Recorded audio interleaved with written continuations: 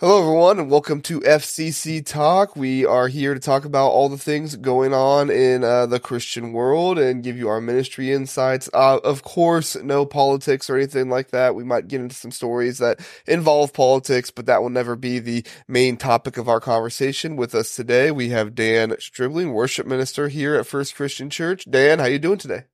I'm good. How you doing, John? I'm doing great, doing great. Ready for Superstart this weekend. You ready to do that? Oh, I'm psyched. Yeah. It's Elijah's first time going, right? He's gonna have a really good time. He's a little nervous, but once we get there, I know he's gonna have a ball. Yeah, yeah. Well, and he's got his table of boys and stuff like that that he hangs out with in the preteen That's class right. going. So he'll have a fun time with He'll them. be he'll be Definitely great. He's gonna him have a good and time.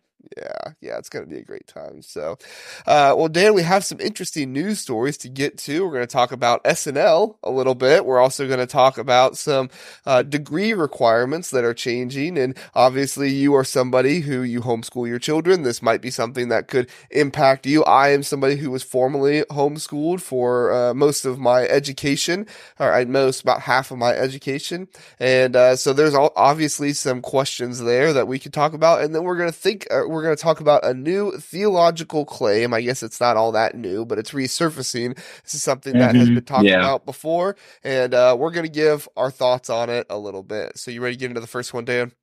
bring it on.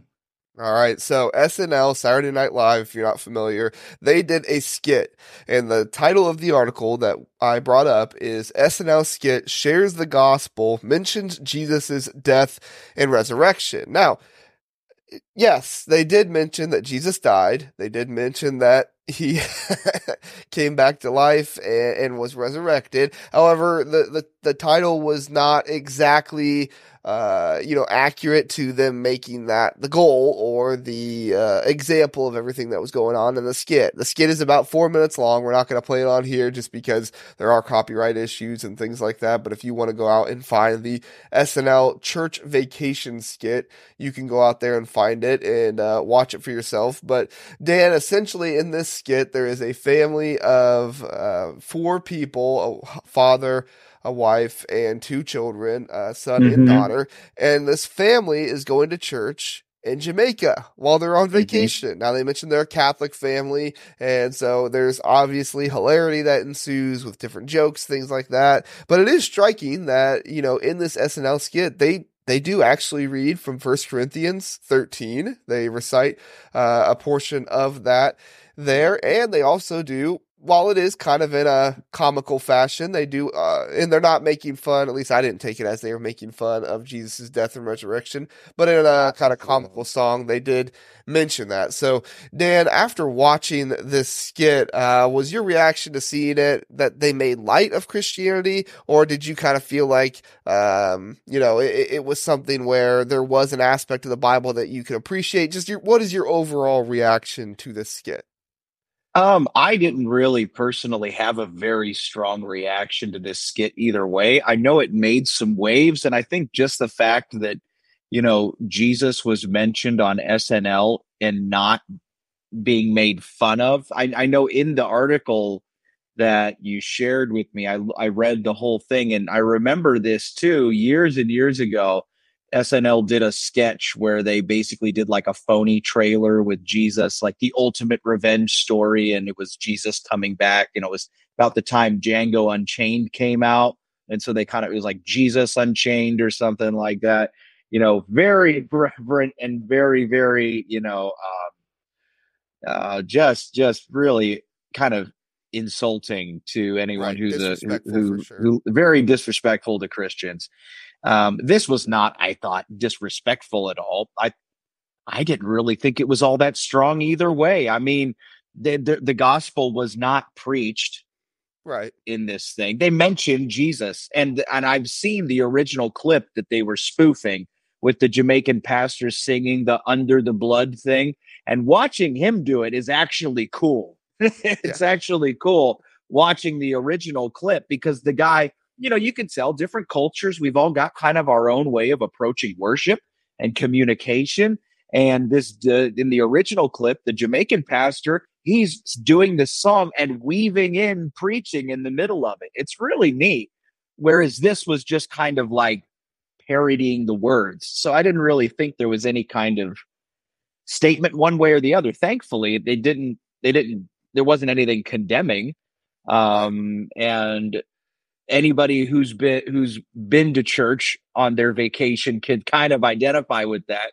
I even had an experience that was kind of like that myself, where I remember I was in high school. We went on a vacation to DC, and on Sunday, we were looking for a church to go to, and we ended up in a I don't remember. It wasn't a Pentecostal church, but it was a very expressive black church, black community that where we went, and it was awesome. We had a wonderful time. Everybody was happy. We were there. We worshiped. We met some new people, and it was a great experience. But yeah, Yeah. it was I, fine. uh, I I found myself thinking back to some of our like church vacation, experiences and stuff like Mhm. that because my Yeah. dad was similar to the dad in the skit where he's like, "No, Yep. even though we're on vacation, it's Vacation. Sunday. We're going to church. We're going to carve That's out right. time to That's worship God," right. which, and I related with that a little bit. I was like, "Wow, an Hmm. SNL skit about church that I'm like somewhat relating to." Like it Yeah. just was kind of baffling to me because like you, I feel like most times on SNL or other places like that, it's kind of your stereotypical make fun of church, make fun of Yep. Christians type of thing. Make fun of Jesus. Yep. Right. Hmm. But and as I was watching this, I was kind of waiting for that moment of like, well, we're going to make fun of this family here. We're going to make fun of Jesus. And it I didn't get that sense a ton. I felt like there were some aspects where maybe if like I was sensitive, maybe I would have felt Hmm. it a little bit more, but I never really got that. And that to me that feels like a shift in entertainment from what we've seen in the past. Last week Yeah, Chris and I talked about how there's actually more I could see people that. out there who are wanting like Christian entertainment, and there are more people Hmm. out there voicing this concern of like, don't just, have stereotypes for Christians when you put them in movies. We are normal Right. people. We don't like every other word bow our heads and say a prayer, Yeah. like we are normal people as well, which, again, we are different, but not to the extent that sometimes they stereotype us as. But that aspect of it, I felt like was very intriguing to see that is it possible here in the future we're going to see Christianity, Jesus, the church, things like that mentioned more in entertainment and not from a stereotypical sense and more from just like a, hey, this is something that Christians can relate to because we recognize many Christians grew up in our country and they have laughter and things like that as well. Yeah. What do you think, Dan, about the future of kind of mentioning Christianity in entertainment? Do you kind of see it the same way I do, or do you kind of see the same thing happening that what we've experienced in the past going on? Yeah, I kind of wonder about that. Over the years, there have been a couple of times where I've had that thought where I've wondered if things are going to, kind of soften up and become a little more, mentioning Christian topics, that sort of thing, or even just treating God with a certain level of respect is going to become a little more common. Or I've even had the thought of maybe these entertainment companies are going to start reaching into their Christian demographics. That's a little more cold, but at times I can remember. I remember when Bruce Almighty came out, and I remember that was not a particularly clean film, but I remember being struck by it because it was the first film I could think of in a long time where God was the good guy. Of Yeah. course, Morgan Freeman playing the character of God in that. There was another time I remember when The Passion of the Christ came out. I had some similar thoughts to that. And there have been other isolated incidences. And this is another one. It's like, holy cow, in the mainstream media, they're actually, they're depicting God and stuff and not in a negative way. But I don't know. I mean, I guess time will tell. It's like every now and then something like this kind of seems to pop up where it's almost like, a nod or, just kind of an accepting of Christianity, or at least Right. not being brutal towards it. But then who knows what's going to come out next week? You know what I mean? So you never know. You never know. I mean, it's certainly possible in like in the pop culture shift anyway that shows like The Chosen putting up such big numbers. People are definitely more interested now in Christian focused entertainment than they have been since probably the 90s, probably the last 30 years, I would think. So I guess we'll see. I guess we'll see. Yeah, I felt similarly to when Evan Almighty came out, and Yeah. that one, because Yeah. that was actually like a Bible story. Now it was a modern Hmm. version of it, but that was actually like, you know, and Bruce And Almighty, it I was guess, could be. hilarious. Yes, I guess Bruce Almighty could be somewhat related to Job, I've heard, but it's not exactly, not quite the same way as Evan Almighty relates to Noah. So, Yeah. but anyway. Yeah, no, I think it's interesting to see. I kind of am with you, like where we might see this, spike up for a little bit, but it seems to me like this is kind of the way things go. Like it's going to spike up for a little bit, Hmm. and then people are going to just right back to, oh, but Christians are funny, so we're going to make fun of them here or whatever. And maybe I'm being Right. Right. pessimistic. I have no idea, but Yeah. but I don't think at it's least when it's pessimistic. yeah, Just kind of the what would way you call things it then? are. Realistic or Realistic. I mean, it, take it for what it is when it comes. You know what I mean? Just I wouldn't. I one SNL skit's not enough for me to think that the tides are turning. But if we start seeing a bigger shift, cool. I'm not going to be yeah. opposed to it. I've seen it before, and I'm not going to get my hopes. Yeah, I think also, and I'm reverting back to a little bit of the episode last week with Chris, where we talked about not only the Chosen, but also that movie The Hill on Netflix, which actually became number one at one point in February, which was a Christian Okay, film I about haven't seen baseball, which that. was yeah. Well, it's baseball. You might not be I into probably won't watch it. it. But it's an interesting. I mean, it's not all about Hmm. baseball. It's about a baseball player, but it's very Well, and then there motivating, was very that encouraging, and that camp movie last year, the A Week Away movie, which had the oh yeah, soundtrack that was really they had racked up a bunch of streaming numbers. yeah. So Hmm. who knows? We might see another resurgence, and it might stay, or it might go away. We'll see. It's interesting to We'll think see. about at the very Hmm. least. So, all right, And Dan, either let's go to our way, next. thank you SNL for not making fun of Jesus. Thank you. Yes, we are very There's a glad for. first time for everything. We're very glad and hope you continue to do that. So, all right, Dan, let's go to our next topic here. More and more companies are ditching bachelor degree requirements for new hires. So, this was originally an article I found on Relevant Magazine. However, this morning, Dan and I both weren't able to pull it up. So, I don't know if that will return. If so, I'm going to actually put both of these articles in the description for you to look at. But they both reference the same survey from ZipRecruiter that 45% of employees got rid of degree requirements for certain roles over the past year. So Hmm. essentially, what's happening here is we're seeing companies try to hire skill-based positions rather than some kind of like college degree or something like that. Now, I grew up homeschooled until I got to middle school. Dan homeschools all of his boys. Well, your wife homeschools all of your boys. You support her. You guys do it together. I don't want to leave Chris out at all, but you and Chris homeschool all of your boys, and a Hmm. big aspect, at least when I was being homeschooled, was developing skills, not just learning, education curriculum, but trying to figure out what are you good at, what kind of things can you do, what kind of things do you want to do in the future, and so this is something that I feel like probably can connect with some Christians, especially Christians who are currently homeschooling their children. Dan, with it been long known that sometimes, and actually a lot of times, when kids go off to college, that's kind of where they lose their faith in a sense. Hmm. Is this an exciting development for Christian parents, in your opinion? Well, I mean, in terms of like being a Christian parent, I suppose so. I mean, I kind of separate like the undergrad versus the graduate, excuse me, like the high school versus the undergrad college level stuff a little bit. I kind of Right. think of them as two different worlds in terms of it being a good thing for Christian families. I mean, I don't see it as being a bad thing. I've always kind of had the opinion that I think requiring somebody to have a college degree to perform a job is kind of silly. There are definitely certain jobs which require, a specific certification, or there might be specific knowledge that's a barrier to entry.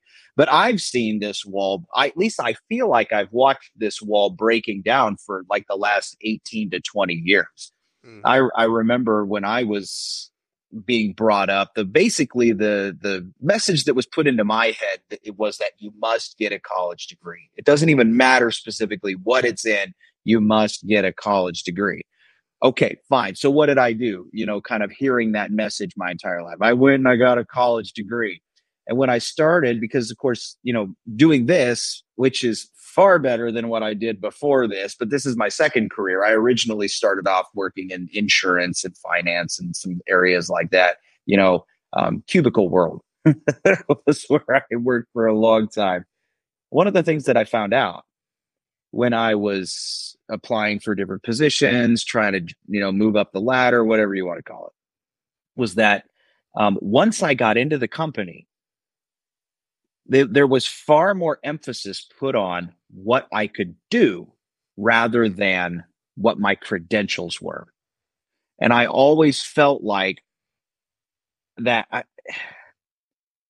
all of a sudden the necessity of skill became a lot more important to me in that. And it felt like, okay, so why did I bother getting this degree? It just felt like I wasn't getting the mileage out of the piece of paper that I'd spent so much time and paid so much money to get. You know what I mean? So I just feel like this is kind of a natural next step for people in general. Now, in terms of the church world, I think that this could be a very good thing because it puts more power into the hands of just anybody. And if we choose to homeschool our kids, there's going to be far less of a barrier to their success with if all you need to know is what a person can do, then who cares where they got the knowledge? It's more about who they are as an individual than rather who they are as a product of a system. yeah. Yeah, and I think that's important because I know a lot of students and people like that, they want to go off and get experience in doing things, whether that experience be taking classes or whether that experience be working as an intern in some kind of situation. And to me, that has always been more valuable for Mm-hmm. getting a job. I tell people all the time, I learned 10 times more about ministry on my internship than I ever did in the classroom. And I'm not trying to Oh, disparage the sure. classroom or anything, but I've actually had, high school and college age students come to me and say, where should I go to school if I want to be a minister? And I tell them, well, should you go to school? I mean, it's one of those things where it's like, I know that kind of sounds crazy because I, like you, was told all my life, you got to get a Mm-hmm. degree. You got to have the education. Bam, bam, bam, bam, bam. But then I Yep. realized, and again, I know this isn't a politics show, but I bring it up for the sake of, talking about it, that you go into a lot of debt when you go into college, and really the job that you get as a minister, doesn't make the most money in the world to pay off that debt. So again, Yeah. I'm not trying to get into the politics of it all. However, but that is something to consider as well, is if your job is something that doesn't make, a large amount of money, does it really make sense for you to spend tens of thousands of dollars going to college just for you to have a whole lot of debt to pay off in the long run? And that's what I think in this whole situation is better for homeschool Mm-hmm. children, is because when they are being homeschooled in their high school years, they're able to do more things and volunteer and be involved in things that they can add to their experience so that someday, if they know they want to be, say a cook or something like that, they can go to the restaurant and say, hey, I've taken these cooking classes. I've worked in this kitchen or done this before. So I have the experience that, makes me able to come in and do this kind of Mm-hmm. job. So, um, Dan, would you agree with this statement? Does this new development changes the future of homeschooling? Would you agree or disagree with that statement?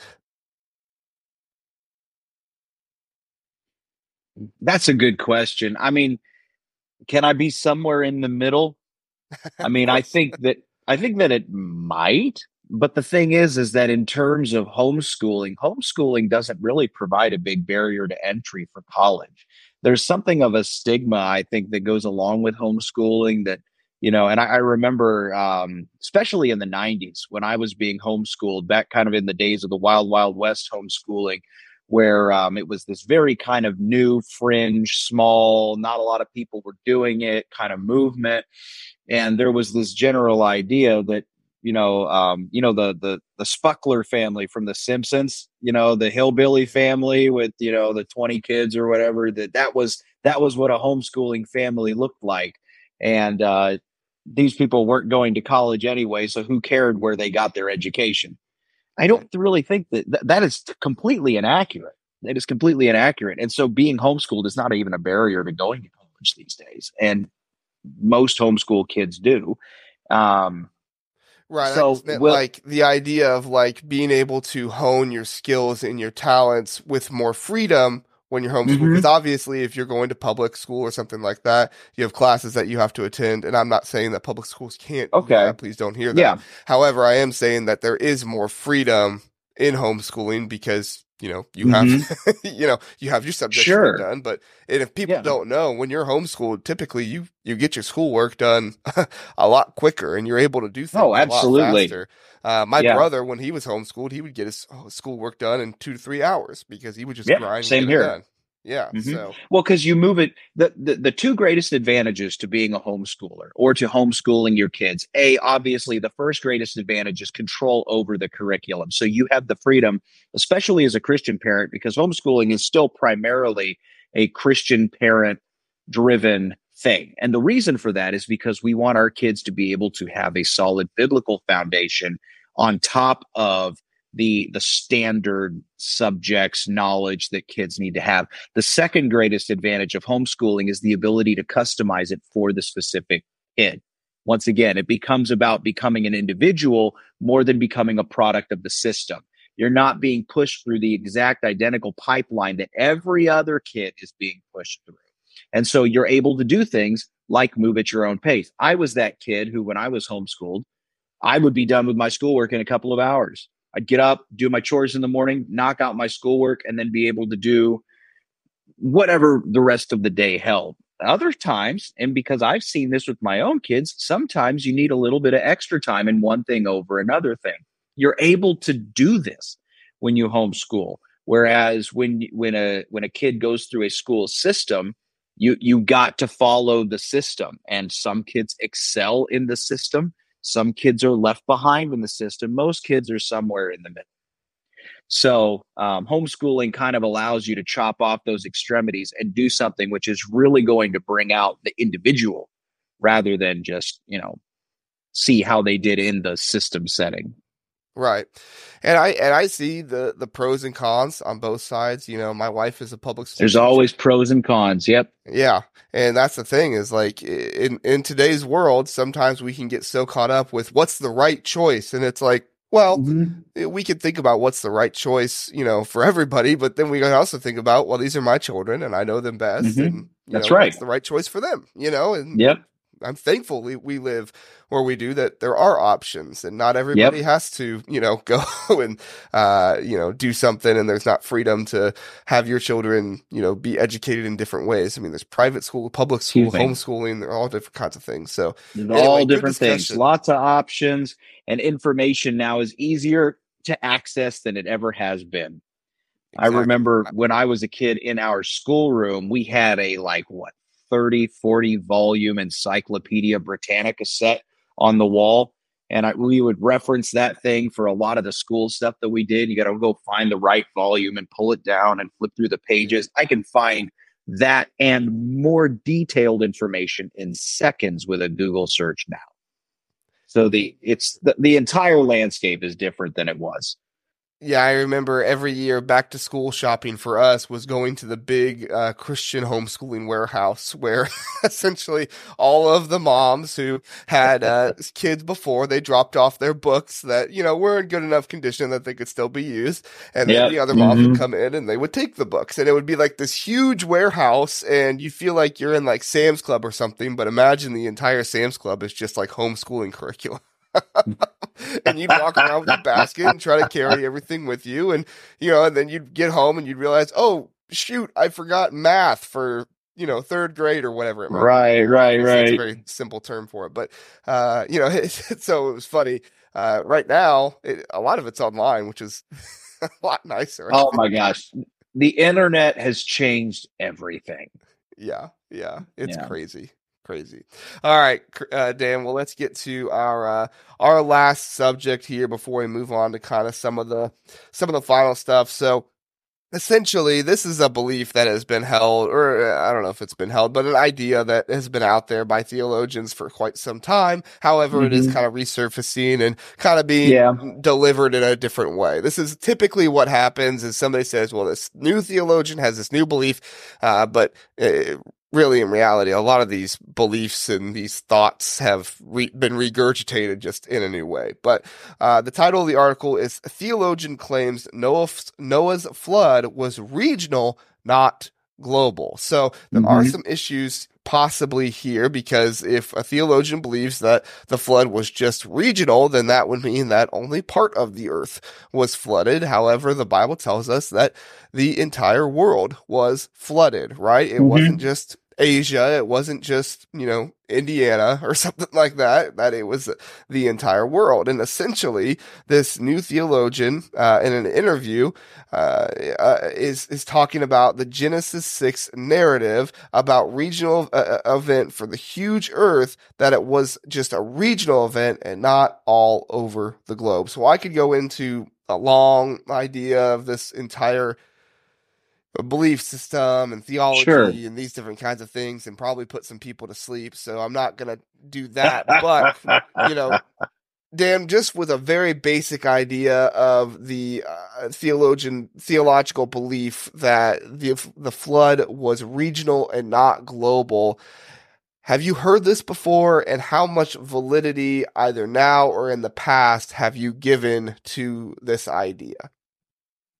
Well, I got to be careful with this one because this is actually a very, very sensitive topic because it speaks to a much deeper subject than just whether or not it was or wasn't this specific thing. This kind of hits at the heart of how we go about understanding scripture and what scripture means and our specific understandings of some very specific parts of scripture, because this kind of debate is going to activate two sides primarily in the Christian faith. It's going to activate the people who are extreme literalists about the Bible and believe that, well, because the Bible used this very specific terminology, that there is absolutely no margin for interpretation because it used this specific phrasing.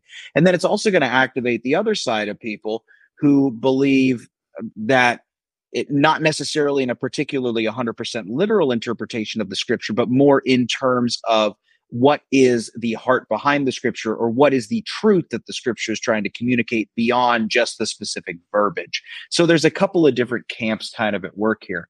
I heard this. My goodness, I was young the first time I heard this theory promoted. I was probably 10, 11 years old. And the only reason I even remember it that specifically is because at church at the time, we were watching through a video series talking about the historicity of scripture and some of those kinds of things. And this was actually mentioned in there because of some geologic evidence, stuff like that. And I'm not a scientist, I'm not a geologist, but I do think I have a lot of thoughts. I actually have a lot of thoughts, and that's because this activates a very, very deep kind of subject matter. Right. What my question to everybody fighting over this sort of thing is what was the point of the flood narrative? Right. What was the point of the flood narrative? The point of the flood narrative was to showcase God's superiority, to showcase God's moral righteousness, and to showcase the power that God had over humanity. I believe 100% that when the scripture says that the whole earth was covered by the flood, that all people on the planet were wiped out.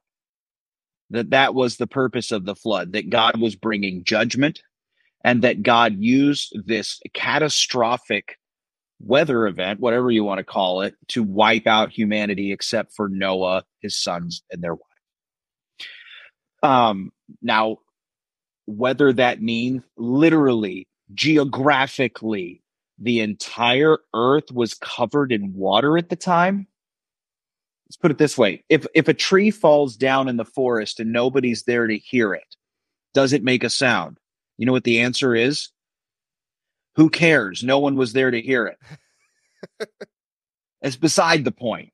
You Right. know, if God decided to destroy the whole world with a flood, but there was some area on in the south, like the Antarctic continent, that didn't have water on it, does it really matter? It doesn't matter. Nobody was there to record it anyway. The book of Genesis is written from the perspective of the people who experienced the events, Right. right? Yep. And of course, and so to me, these kind of debates actually diminish what the scripture was trying to teach us in the first place. Right. The point of the story is not was the entire, because at that time they didn't even know the world was round. You know what I mean? Was the entire They thought the circular water globe just fell off the just sides. fell off the sides, right? Was the entire circular globe covered in water? It doesn't matter because nobody was there to, it was, as far as Noah was concerned, the entire earth was destroyed by the flood. And that's what God told Noah that he was going to do. Right. That's the point of the story. So I think that I think we make a big deal out of the secondary things and we don't make the primary thing the primary thing. Right, and I get why, there can be theological debates about it, and I do think there are times and places for it, but you're exactly right. Like in our situation where we are, primarily just trying to learn what is the purpose of this passage, Mm-hmm. there's no reason for the big long debate. Now, if you're getting into a debate with somebody who believes in, very, very strict, not strict, but a very powerful progressive Christianity where they diminish any words that don't come from Jesus and just say that, oh, well, this person wasn't Jesus. So, the scripture wasn't inspired because if you study progressive Christianity, that's what it always comes back to is that scripture is not the entire truth. That yes, what Jesus said is the truth, but scripture is not. Anyway, that's not the point of the conversation here. But I know what you mean. Yeah. I can see that being a time when we need to discuss this more and get into that. I was first became aware of some of these kind of beliefs when I was in middle school. And I went to camp. And I started talking to a kid from another church and we became good friends and we were talking. And there was a lesson at camp about, I forget, it was one of the stories in the Old Testament. It might have been a talking donkey. I can't remember for sure. But anyway, we were talking about this and I said something along the lines of like, man, God can just really do anything. It's crazy how many things he did in the Old Testament. And my friend looked at me and he said, well, none of those things actually happened, right? And I said, what? I mean, this blew my mind. I never even thought of this idea when I was in middle school. I just thought, Right. oh, everything is literal in the Bible and everything that happened. And I'm not saying it's not. Please don't hear me say that. But Sure. just Absolutely. it was kind of like a revelation to me. And so I asked him a little bit more. I was like, well, what do you mean? He was like, well, the world was never flooded. Job wasn't real. He talks about how like, all these kings and stuff like that, like Solomon didn't actually have a dream to figure out if he, to be asked what he wanted. And, he was just a very smart man. And so God gave him that story to write down and all of these things. And I thought to myself, oh my word, have I been lied to about the Bible all my life? Yeah. And I went home and I asked my dad about it. I said, Dad, are all these things that happen in the Bible real? And he said, son, he said, John, I believe they are. He said, but at the end of the day, if they aren't, does that change the fact What that does that? Jesus Yeah. Right. Like, does Mm-hmm. that change the fact that Jesus died on the cross for you and saved you from your sins? And I was like, well, no, but is that real? And he was like, yes, that is 100% real. We have a lot of proof Right. for why that's real. Right. And so that's kind Mm-hmm. of what my dad was getting at was like, let's keep the main things the main things. Obviously, if there requires a deeper discussion, we can get into it. But Oh yeah. as long as Jesus came and died on the cross and, has made a way back to heaven for us with God, that's the most important one. Right. And I think too, one of the things that we have to understand is that the what God has given us in the scriptures is the information that he wants us to have. and what is God's primary desire with connecting with us through the scriptures. God's primary desire is to both teach us about himself and to draw us closer to him. Yep. And the Old Testament, if you want to know about the characteristics of God, the nature of God, what his value system is, how he, interacts with people, how he corrects, how he provides, all these different pieces of his character, read the Old Testament, because it will teach you about this is who God is, right? And I think sometimes we just, like you said, we don't make the main thing the main thing. God gave us this information for a very specific purpose, and that was to know and connect with him. It wasn't specifically to teach us about our history as human beings. It wasn't to provide us with, hidden secrets to the universe, to unlock mysteries and hidden potentials and all these kinds of things. It was to know and love him. Right. Yeah, no, for sure. And I remember when I was a freshman in college, and that was something that one of my professors said, is he said, hey, try reading the Old Testament. He said, but don't read it to know history. Don't read it to have good morals. He said, just read the Old Testament to know God. To know God. He said, if you will just read the Old Testament just to know God better, that will completely change the way you read it. And so I started doing that. I started doing that, where I said, okay, I'm going to take in, even in Exodus, I found, descriptions that God gave of himself, because before I was, reading the story and, okay, what happens in the story? Because that's kind of what you're taught when you're a kid, right? And I think that's good. Yep. I'm not trying to say that, because I do that to a certain extent in kids ministry as well. It's the story of it all that helps, put it together for kids. But as you get older, you realize that, like, okay, there's aspects of God in this story that I need to learn about who he is, and not just that, Moses came down from the mountain with 2 tablets and 10 commandments written on. Yeah. Make sure you remember all 10 of those. Yeah, exactly.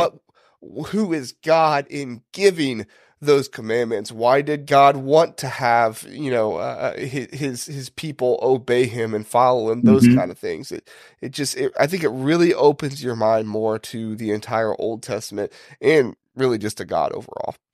Absolutely. I mean, this is how a person can study the Bible for decades and still never know God. I mean, think about historians for years have used the Bible to establish historical timelines, because the Bible does do a very good job in the historic books of the Bible at tracking, this happened here, this battle was here, and those sorts of things. There's a very, very good record of history in there. And you can study that kind of stuff for years and never actually see the God who was working behind it all. Right. It's very, very much about the perspective that you bring. It's like, am I reading the Old Testament to confirm what I already believe about the Old Testament, or am I reading it to try to meet and know the God who inspired it, and wants to know me?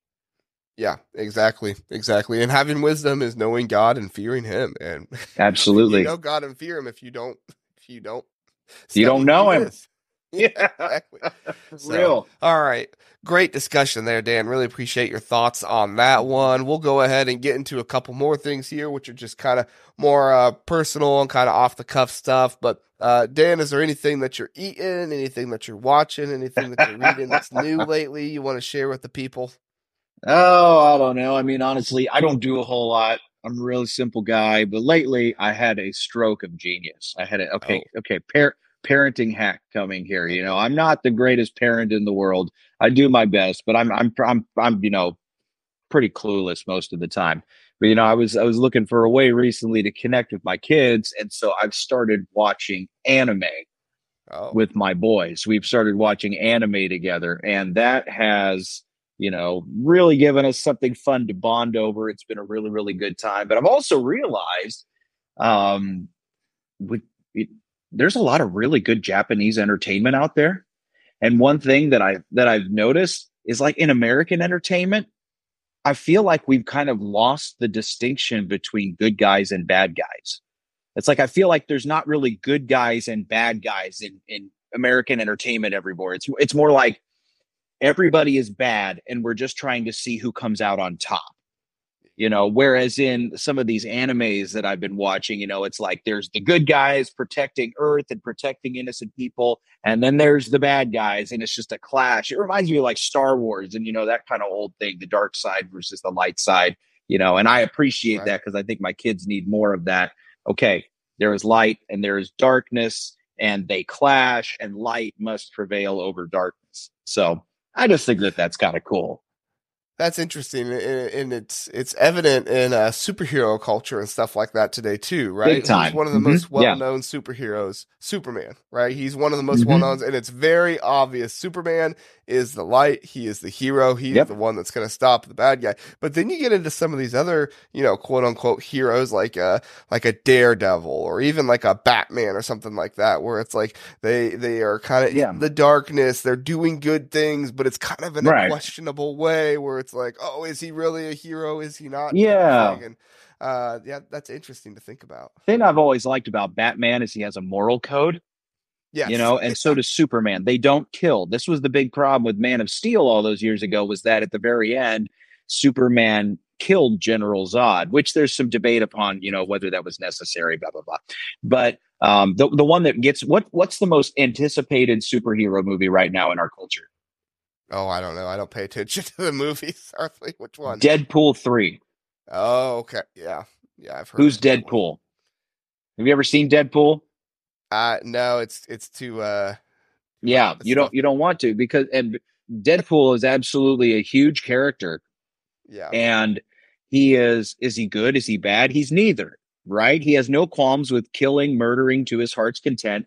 And if he just so happens to be doing something that benefits humanity, great. But that kind of character is I don't know. To me, not particularly worth looking up to. Yeah, no, I agree, and it's something our culture kind of craves, I think, in a way, because I think people want to feel like they can do the right thing, but they also want to feel like they can do their own thing. And so, what turns what I want into the right thing? It's well, it's this Is it idea that good for I can me? do what Yeah, I or do I want, but at like the end it? of the day, Yeah. I'm a good person, and it's like, well, yeah, maybe.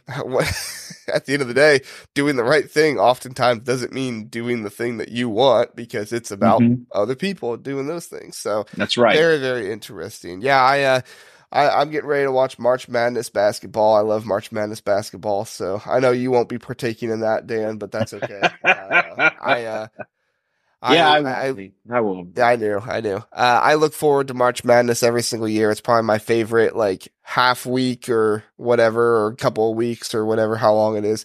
Because the games are only played in like half a week, but then they start the next week. So however long it technically is, but one of my favorite sports times of the year. Super Bowl, I don't like as much as other things, but when March Madness comes around, I'm all into it. So, That's awesome. all right, I'm so happy Dan, for you. You've I got knew a you great would be. month coming. I knew you would be. Dan, is there a Bible verse or anything that's been on your heart lately you want to share with everybody? Yeah, I'll share this one quick little verse. I shared this the other day in our staff meeting, and this one kind of hit me because of Chris's sermon this last Sunday, where he was talking about, as people, we experience hills and valleys, and he used the analogy of being on a train track, through the day, switching lanes. Things are good, things are bad, we're back and forth, and for me, I've always kind of really connected with the analogy of a roller coaster, life being Mhm. like a roller coaster, where even in a specific day, you could be up, you could be down. Sometimes life puts you in a corkscrew and you spiral. I mean, there's just all these different emotions and things that we can feel. And we're even in a single day, we can be in multiple places emotionally and mentally. We could be all over the place. And so sometimes through all that, um, I've experienced this, and I know people can have anxiety. It's like, am I still saved? Am I still loved? Is God still active in my life? Is Jesus still in my heart? And the answer is yes. And one of the verses that gives me a lot of confidence in that is John 14:15. This is right. This is during the Last Supper, where Jesus is preparing to go to the cross. He's about to be betrayed by Judas in the garden, and everything's about to go down. And he looks at his disciples and he makes the statement. He says, "If you love me, obey my commandments." It's a very simple little statement. If you love me, obey what I command. He looks at his disciples and he says, "This is how you express your love for me. you do what I've told you to do. And that for me, you could take a really legalistic view of that and say that it's about rule following, but it's really not, because what this says is, no matter how I feel, no matter whether I'm up or down or going through a corkscrew, if I love Jesus, I express that to him through living in a way that honors him and following the commandments that he's given me, and that transcends my feelings because that is shown through my actions. So I just encourage anybody who's listening today that, you're going to feel all kinds of different things today. Maybe you're listening to this in the car on the way to work. You have no idea what the day's going to throw at you. But despite all of that, no matter how you're feeling, if you live the way that Christ has commanded us to live, you are showing that you love him and he sees that. Yeah. Yeah, I mean, and some of the most impactful prayers that I've prayed in my life are, God, I'm going through this, or I'm feeling this, or whatever, just sharing what is going on with him. And then at the end saying, but I still trust you, and I'm going to do what you've commanded, even though I have these Right feelings, on. even though I have this going on. Like, I think that's, what Psalm is that? That it's kind of referenced like that. Psalm 13, I think it is, where he's going on about how terrible things are and everything. And then at the very end, he says, but I still trust you. And I know That's your right. love is for me. So I'm going to obey you. And it's That's like, right. that just kind of encompasses everything. And it can be said in the good too. Like, God, I know everything is going well in my life, but I'm still going to trust you because you are the one in control. Mm-hmm. It's not me. That's right. I'm still going to trust you and obey you. So That's right. yeah. Thanks for sharing that, Obedience. Dan. Yeah, absolutely. What were Obedience you is gonna so say? important. Yes, yes, it is. So, all right, everybody. Thanks for listening to FCC Talk. We appreciate it. Dan, you got anything else to say before we get out of here? Nope. Just hope everybody has a great day. Thanks for tuning in. We love you guys. All right. Love you guys. See you next time on FCC Talk.